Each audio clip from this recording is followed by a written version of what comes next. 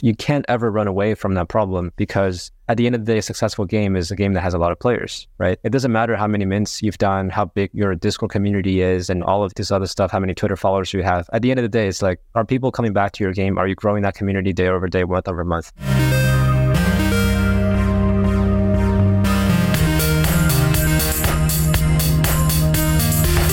Welcome to Games Growth with Uptick, a podcast about the discipline of scaling digital games.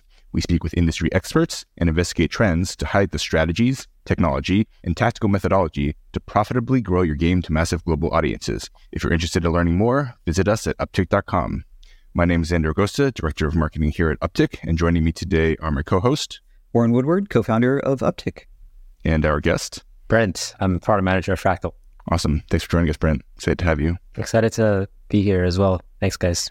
Cool. So we're doing something a little bit different than the path we usually tread today. We're very much focusing on a pretty novel and interesting marketing and engagement tactic. And we think Fractal is really well positioned to talk about this. So I'm going to hold that for a second to explain exactly what it is. Brent, can you talk, for those who are uninitiated, can you talk a little bit about Fractal, what it is, and we'll start there. Yeah, for sure. So Fractal, we're a gaming company that is essentially trying to create this new approach to UA by designing a game. It's a game that you play by playing in games on Fractal. We're trying to gamify this whole player journey, anything from going to a game, playing the events and finding out about other games, creating these incentives and events to tie all of that into kind of a meta game and to use that to deliver players to games that want to work with us. What we learned when we talk to game developers is that as long as there's a game developers want gamers. And when people treat their games like it's a work of art, it's crafting, you would want to have people who are extremely engaged and high quality players into your game.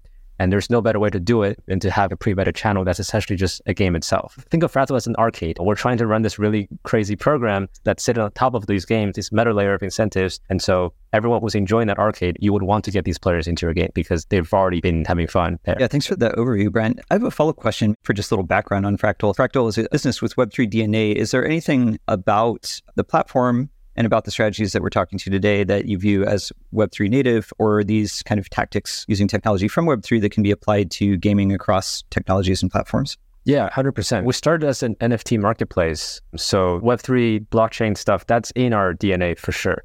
What we've learned since we launched was that there's a lot of interesting places where blockchain can make a lot of these gaming concepts a lot more straightforward and a lot more simple and a lot more compelling. Like, for example, something we've been working on, crafting, where you pull these items out of the game and you craft them and you evolve them into higher level items. And when you do it on a blockchain, it makes a lot of sense because you have this marketplace to trade ingredients. You can have mint on demand happening in the game where you can complete an in-game event and mint an NFT for the user upon that milestone's completion. A user can then pull out of that item and trade it across marketplaces and have people collect them to craft. There's a lot of concepts that I think can use blockchain technology as an accelerator to be much more friendly and easy to use for players. And then on top of it as well, like this whole concept of ownership over items, that's a big thing. And I think that's a thesis for a lot of gaming companies in Web3 right now. And I think at some point, it's going to be something that redefines how gaming can be looked at for a lot of people. Yeah, that makes a ton of sense. So right now, the majority of your games that are on your platform are Web3 native. If someone's coming from the Web2 space, what is the best analog? I know there's not a one-to-one analog. Arcade's pretty good. Is it like Steam? What is the analog that you think is most comparable in the Web2 space? I would say out of all the metaphors, I'll probably stick close to the arcade analogy. We have a launcher. We don't want to be the next Web3 Steam because we don't just want to be a launcher. Like at the end of the day, what really matters for us is to create these fun experiences, these play experiences for players that are supported by a bunch of what we call product enablers. A launcher is a way for us to distribute a game and get someone to log into a game very easily. That's a product enabler. A site is a way for us to show people great content from the game and have them learn about the game. That's also an enabler. But at the end of the day, when you think about into an arcade, you don't think about the machines, you don't think about the specific titles in there. There are compelling titles in an arcade that makes me want to go to there all the time. But at the end of the day, you're like, I want to go back because it's a really good experience. I've spent a good time there and I wanted to invite my friends there because I want to share that moment with them. And I think that's what we try and we want to do at Fractal. And I also want to say that even though we started as an NFT marketplace and we have a lot of Web3 games on our platform, our product work with games from anywhere, because what matters at the end of the day for us is that we're a gaming company.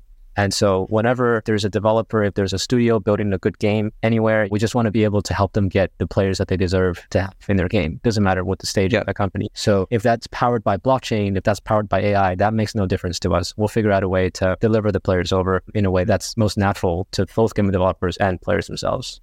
Yeah, it makes sense. So if I were to kind of simplify that and kind of restate from my following of Fractal, I see what's a bit unique about Fractal is there's a lot of ways that you can discover a game. And to some degree, like that in and of itself is a bit of a commodity. But what I view as unique about Fractal is it's an activation and engagement platform as well, because you have more incentive to play a game on the Fractal platform than you would in, say, Steam, Epic Store, not to put other distribution platforms down. But this can be a win-win situation where it leads to perhaps a greater discovery and going deeper into games. I think if the thesis plays out, is that all like a fair assessment? I can be leaking more about our roadmap, but you're exactly on the spot in terms of what we're trying to do. Basically, you can play a game anywhere. Well, ideally, we have exclusive titles, so you can only play it on Fractal. But the idea is you can play a game, but then it's 10 times more fun if you play it on Fractal with all of the incentives and the events and the experiences that we offer. Cool. I think that's a really good place to jump off to do the big reveal on what we're actually talking about today. We'll be talking about tournaments and how they're important as a growth tool, both in terms of retention and engagement. And so let's start right there. Talk about how Fractal is thinking about using tournaments as a lever for player engagement. And is this something that we need to focus Web3 about this, or is this just broadly, can we talk about games in general? We can talk about games in general. I think there's a specific set of needs that Web3 games have. They also tend to be a little bit more early stage than some of the more established Web2 games. There's probably like a unique intersection of needs and what we offer through tournaments that made it something that's popular within the Web3 game world. But we can talk about it broadly. So essentially, what we call tournaments, it's one product feature that we have, which are like community leaderboard competitions. We've done different forms of tournaments where on the very kind of esports competition level, we hosted these like bracket tournaments where you have to sign up beforehand, you have to find a team, and then we do a big showdown with single double day elimination, and we put it on stream, we put it on Twitch. It's like a proper esports event. And then on the very casual side, we've also had, let's say, live events just happening in our Discord. People pop in, they have fun. Games like Fall Guys, for example, you just run forward and then you hope you don't get squeezed down the platform by someone else. And if you make it to the finish line, you're able to get something. We've run all of these. The most popular one that games wanted, and it worked well with the players as well, was the idea of an async leaderboard, a short to medium term event that anyone can jump in anytime. And then based on how you do in that event, you're able to qualify for some prices. Ideally, in our case, it's like USD prices worked really well for our community. And so we basically titled that's a tournament, but then it's not really like an esport bracket style tournament all the time. It's a much more kind of relaxed leaderboard based tournament format. Yeah, I'd like to dig a little bit into sidebar and just kind of exchange some thoughts on why tournaments might be a relevant thing for teams to focus on, maybe now more than they've thought about it in the past. I'll first maybe give my perspective, then I'd love yours as well, Brent. Yep. Our team at Uptick, we've been working pretty heavily and seriously in growth of games, and not just in the Web3 sector, but a large focus in the Web3 sector over the past few years. And an interesting thing I've seen, and maybe this is just having to do with the time horizon in relation to a bull market, but there was kind of a big mass of games that were developed in similar timelines, maybe funded by the last bull cycle, that are all facing similar problems and challenges in similar timelines. So going back a few years, the challenges that we'd see teams facing is, I need to grow my Twitter and Discord community. We need to get our numbers up. We're trying to raise this round, or we have this mint coming up. We're trying to prepare for like the sale, even though on paper they're game companies. Now the companies that I've seen that survived that more speculative period, it's like, we've got this game now, as we get people to actually play. Yeah, especially if the earlier phase of the game was built in a more speculative environment and a more speculative community. How do you reframe and reposition your game as a game for players? I've seen the topic of tournaments coming up more and more with teams that I talk to for that reason. I'm curious what you guys have been seeing with the teams you talk to, if any of what I said sounds off base or anything to add to that. I think you're exactly right. And I also think that the problem of, okay, now we have a game, we got to get more players. You can't ever run away from that problem, because at the end of the day, a successful game is a game that has a lot of players, right? It doesn't matter how many mints you've done, how big your Discord community is, and all of this other stuff, how many Twitter followers you have. At the end of the day, it's like, are people coming back to your game? Are you growing that community day over day, month over month? From our conversation, the developers that care the most about their game, which are also obviously the ones that are most likely to succeed because they want to put in this hard work and not get distracted by all of these other Web3 marketing things going on. If you are committed to grow a game, if you're committed to get players, you're intrinsically more motivated to find out what player acquisition tools are out there, or what features companies have to help you get there, whether they're in Web2 or Web3. So for us, when we talk about the idea of tournaments, there are just people who get it, and there are folks that don't. And the people who get it are exactly the type of game developer studios that we want to work with. So it's usually not a very hard conversation where we have to sell something to someone. Like you said, these games are early stage. Anything that helps them get to a critical mass of players who are able to give really good feedback on the game loop, on just how things work. When people care about that, we work it out. And then it's also like a process where we co-design, we listen to the developers on what they want. We spend an equal amount of time trying to figure out what's going to help this game get more players and help them get the feedback that they want. It's a very collaborative and constructive process. And I personally really enjoyed that. I think I've designed maybe 50 to 100 tournaments at this point. Every single tournament is unique in some way. And you really get to know the game and the intention of the team behind that game by working with them very closely on stuff like this. That's awesome. I think another thing that comes to mind that I've seen as a trend is just the simple math around the players that you need in order to assess your product health in early stage. So if you have a single player game or something that's async, you can make soft launch or beta judgments off of a few thousand players, between maybe call it like 2,000 and 15,000 total, depending on what you're trying to measure in the funnel. However, if you are a multiplayer game, if there's a PvP element, if you need matchmaking, those numbers get like exponentially higher. Yeah. And it's really tricky. If you try to like brute force and just bring enough players in so people can always matchmake, we've done the math with some of our clients that we work with. We're like, I don't think you want to go this route of just trying to brute force enough users in so people can always matchmake regardless of time zones. That's another reason that I think tournaments are a really interesting lever, because you're time boxing and saying, hey, this is when we're going to have really concurrent player activity. I'm speaking in more generalities, but I'm curious if that's another pain point you hear from teams, is just not necessarily just the install numbers of how many players we've got, but hitting a concurrency target so they can understand game health in a more active state. Totally. And that checks out with the observation on our end as well, where longer tournaments, let's say we run like a seasonal tournament that goes on for 3 months, right? These don't go well at all. 3 months is way too long. A month is way too long. 2 weeks is even longer. You kind of want to create this urgency and have an event window where you squeeze everyone to just come in and do something so that they feel like they're part of an experience. When it's longer, people lose interest right away. You can run matchmaking tournaments, but even if you're just grinding the leaderboard, you do like personal best, you would still want to keep that time boxed to just only a couple of days, like 48 hours, just because of the fact that this feels like it's something that's special. And we've actually seen really interesting results where it's like a 2-day tournament with the same price pool as a 7-day tournament gets like more players. So you would think if days are longer, there's more people discovering and coming in and trying. But then when it's actually shorter, people care about it more, apparently. Really, really interesting observation and pretty tactical. Okay, so I have a question. We talked about tournaments, why that's important. I want to talk about if you're an exec or a leader in the game space or games marketing space, what's the why of a tournament? So you talked about people are pretty easy to sell on it, but what are the objectives that most of these game companies are trying to attain during this period when you're running a tournament?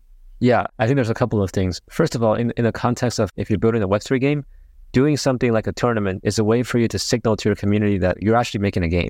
And I think that's very important. You want to get these people coming in to play the game and not to flip NFTs and not to do any of this trading. It's like when you go up to the leaderboard, when you want to beat other people, you're interacting with the game loop again and again and again. And so from just like an optical point of view, it's like, okay, this is like a real game because it's supposed to be played. On like the broader strategic side, I think it's a really good way to drive recurring engagement community, especially when games define a format of tournaments that works really well for them and they design the appropriate range of incentives around that. They can just run that playbook every week, every day, every month, and it gives the community something to do. You can keep your community engaged every step along the way. What we found has been the more obvious value add for game developers, and this appeals to like a very specific profile of developers, is when your game is early stage and it's somewhere between alpha or beta, but not close to open beta yet. So like it's really early in the game's life cycle. When you're at that stage, when you want to do these game nights in your Discord and you're hoping to get, let's say 100, 200 people to show up every time, but you struggle to get to that number, a tournament helps you bring that initial surge of users who are early enough that when things break, they care about that enough to tell you. And so getting to a critical volume of these feedback helps you define like the foundational game loop that then you can build on top of. A lot of the games that we talked to didn't really have that built out. They have some intuitions of what that loop looks like and how that can be unique, but it's not super clear. And then sometimes they're building that off of 15 power users feedback in their Discord or even smaller than that. It's insane. But then when you run a tournament and it gets 500, sometimes it gets to 1K, 2K, 3K, it gives you more data points to work with. Simultaneously, it doesn't put you under the water for doing something like an open beta where you have to deal with thousands, tens of thousands of people. And it's like people just complain about the game crashing and they're not really giving you good signals. It's sitting in that middle spot. And I think the reason why it worked really well for us was because the game developers that we're talking to, they happened to be in that stage. When we were doing this, it's a lot of insights on both sides as to what our users wanted. And game developers use that to shape their game. We used it to shape our product. It was a really good combination. Yeah, that's a really fascinating insight. It's very similar to what Warren was saying. It's almost like an early soft launch or even pre-soft launch tool to help developers hone and sharpen the quality of their early gameplay. That's really fascinating. A very tactical stress test of certain parts of the game. But it feels more fun than a stress test because it's a tournament, competition. Cool campaigns, cool bosses. You come in, you're going to win a couple bucks. If you do well, you have the bragging right if you come on top. Players love that stuff. It doesn't feel as dry as come in, help us test this game. If you do it, we're going to send you like a voucher. It seems like this is what we want and we're going to get you to do what we want. Versus for tournaments, like we're trying to do this in a way that you want. And then in that process, we're going to learn what we need. Right. Does that make sense? Totally. So I think that's a really good place to bridge to talking about what are some learnings about tournament design and how those needs for a tournament evolve across the life cycle of the game and product. Yeah, that's a good question. Where do we start? I think a good tournament based on our learnings, first of all, it needs to be short. That's what we've figured out.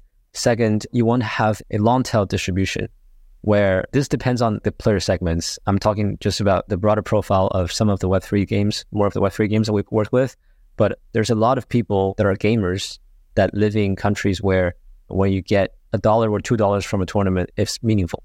Right. And they care about that. And these people provide equally valuable feedback about the game loop as you would get from someone who's like living in a country where they want to win, let's say $100 to make it worth it. Let's say you just want to do a tournament with $1,000. You don't want to put that to like the top 50 players. You want to spread it across the first 1,000 players where you might have a heavier distribution at the top. You win first place, you get $70. And then later, as you go down that curve, anything from like 500 to 1,000 spot, you would get like $1 each. From like a player volume perspective, that drives much better results than having a top heavy leaderboard. That's super interesting. That's really technical. Yeah. So just to give you an example, we run tournaments in the past, let's say like the same tournament, right? We had, I think, 3K, and then we just gave it to like the top 300. That got us like around 1.5 to 2K. And then when we broke it into like the first 1,500, the number went to like 3.5K. Mm-hmm. And it was a completely different segment of audience we then attracted. But then when we looked into people who are making content about this, it was like, oh, people in Brazil, KOLs in Brazil were picking up about this and they're telling their followers, you can try this game and you can make real money by playing this game. Even $1 is like super crazy and meaningful because you can get buy pizza, for example. That was a key learning that we had. The other one was when you're designing a tournament, you don't want to design something where it's very, very grindy. There's some leaderboards was like, it's 7 days. You kill as many zombies as you can. If you kill 1 million zombies, you can just constantly go up that leaderboard. But when that happens, like day 1 and 2, it feels fun. Day 3 and day 4, it feels like a job. And then towards the end, even if people who are coming in just playing it for an hour, it's like, well, for an hour, I got 1K points. People on the top of the leaderboard has 1 million. I'm never going to be able to win. Like they don't even want to try. So like when you want to figure out how to do stuff like that, you want to maybe do like a grind leaderboard, but then also adding like a raffle component where someone can just pop in, try a couple of games, and then they have a raffle ticket. And then with the raffle ticket, you might be able to redeem from a separate raffle pool that doesn't require you to get to the top of the leaderboard. You want to make sure they have basically a shot at making it work. I would also say in terms of the rules, we've tried in the past where brackets and sign up and teams and big streamer showdown, you can put a big prize pool too. You can put 10K, like 50K. We've seen other companies do amazing prize pools. But when the rules are complicated, when the thing seems like you have to jump through multiple hoops to get to, or you have to set up an account, invite your team and show up on a day and go into this lobby, be in this Discord, have this voice channel going on, people just don't care. And too much work. Yes. And gamers, the reason why someone is a gamer is because they want fun. When you want fun, you don't want to do work and you just want to play the game, right? One thing that worked well for, I think, our presentation was, at the end of the day, it's a leaderboard. It's a leaderboard that you can go onto this link and check out. There's no other work that's there. If we can nest a tutorial in the game, we do that because that's less work than having someone read an article of rules on Fractal on our service. So the more you abstract that work away, the better that works with players, for sure. And I think the last one I would say is, even for PvP games, a lot of these PvE tournaments were very popular with players. Because when you have PvP, you have anti-cheating, you have botting, you have all these issues that game developers sometimes, they don't even know how to address. And it's really frustrating. When you have PvE, people typically complain less. When you have shared objectives, they also feel like they're part of something bigger and everyone's working towards the same goal. So even for like PvP FPS games, the most successful format that we did was Zombie Onslaught. And it's like, how many waves can you survive? And you can just pop in, do it yourself. You can do it anytime. There's a little bit of grind, but it works better than trying to pit people against each other. So like people complain about, I got versus this guy who was like #1 in like North America server. Like I had no chance of winning this at all. And it was like laggy and it was like computer issues and all that, you know? Stakes felt lower, which actually makes it more fun. Yeah, that makes a ton of sense. So like you gave a lot of insight there, but to summarize, Number one, simplicity. Make sure that it's easy to understand. Number two, broad-based prizes. Make it seem like anyone can have a shot and anyone can at least get some sort of participation. And then number three, focus on a PvE experience. It just seems to generally go over better. It's a decent summary of what you said. Do you see this change through stages of game maturity? That is to say, if they're early stage versus slightly more mature, are there nuances to the tactics that you want to employ? Yeah, 100%. I think just from what we've seen, the more mature a game gets, the stuff that they're trying out with us in tournament just get built into the game. Like sometimes a game has a really simple loop of, let's say you go into a lobby, you set up this battle, we go, let's set up a tournament where you get like a trophy or something every time you finish this battle, and then we can see who has got the most trophy at the end. And then I think the games that have been going pretty well will just becomes like a daily behavioral loop for players with like leagues and trophy rewards, and it's a part of how players interact with the game. We've seen a lot of games actually do that. I think introducing like seasonality, introducing something where there's just a competitive element in the game anywhere you go. These are all things that I think mature games have. So I'm very happy to see games where it's like, okay, do you have an ELO system? They're like, yes, we do. It's like, well, that makes the tournament so much easier. Right. And like the more mature games, they all have that. So that's awesome.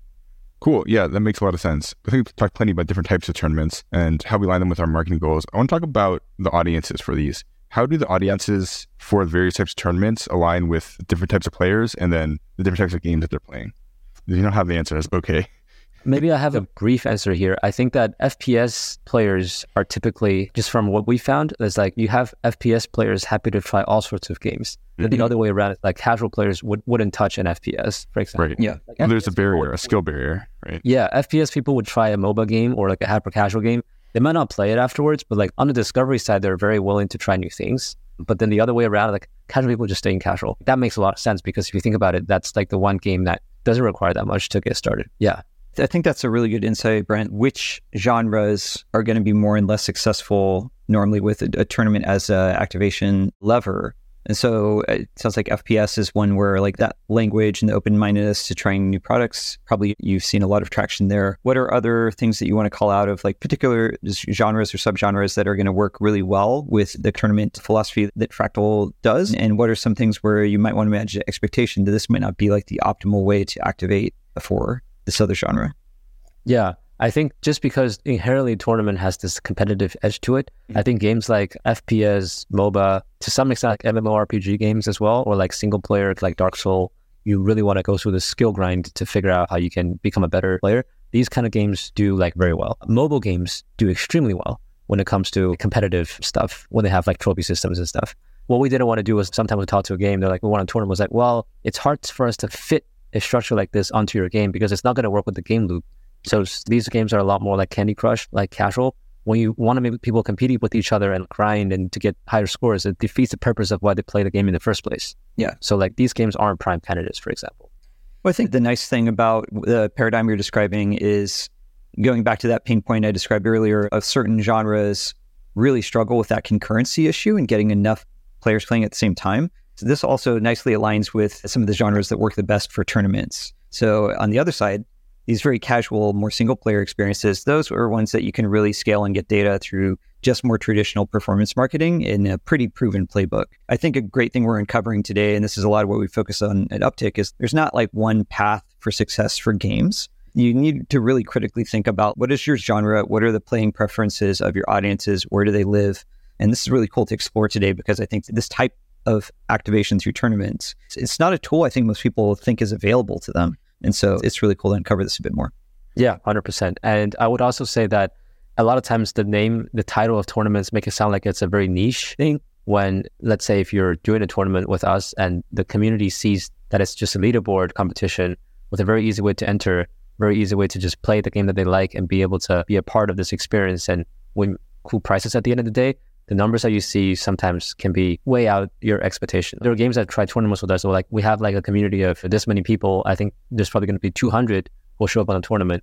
Whereas for us, like our typical record for across any games that we've done tournaments with is around 1 to 2.5K. I think that's something that like a lot of game developers just didn't anticipate or expect, which is good. When you're an achiever type of gamer, like the concepts of leaderboards and achievements, like these things just inherently speak to your mentality, so that it's easy for someone to understand what's going on and just want to be a part of that thing. Got it. I have a practical question for people listening that might be thinking about tournaments for the first time, thinking about Fractal, maybe less familiar. Who are the game teams that Fractal will support working with for tournaments? Is it only teams that are already on the Fractal platform for distribution and discovery in some way?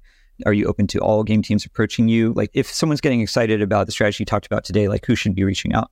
Just reach out to us. We talk to all kinds of games. We really want to understand what unique needs each team has, because games are very difficult things to build. And so each game is different. And so that's how we looked at how our product is going to work with all the games as well. So right now, there's no specific criteria in terms of who we support and who we don't. Just reach out to us, talk to us, and we'll help you figure out a way to get the users that you would want in your game. Awesome. Thanks for clarifying that.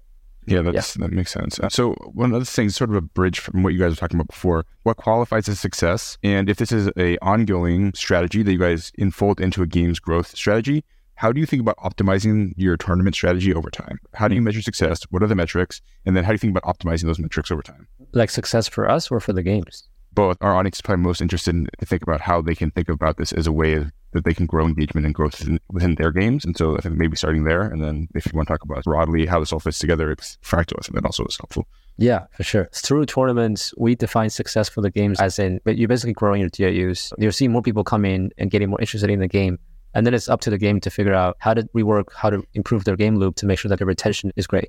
When you have a good retention, it would be like you're just basically getting more users through events like this. And when you run recurrent events, your community grows. I wouldn't call it community, so your player base grows faster and your game is bigger and people are talking about it more. That's a very easy way. We've helped a couple of games get to that stage, and it's very obvious when that's happening. It's almost like you've hit product market fit as a startup. For us, like I said, tournaments is part of our product feature. I mean, it works really well for a specific category of games that's in that stage. For games in earlier stages, later stages, different needs, we have other products that would support that. So for example, Launcher for distribution.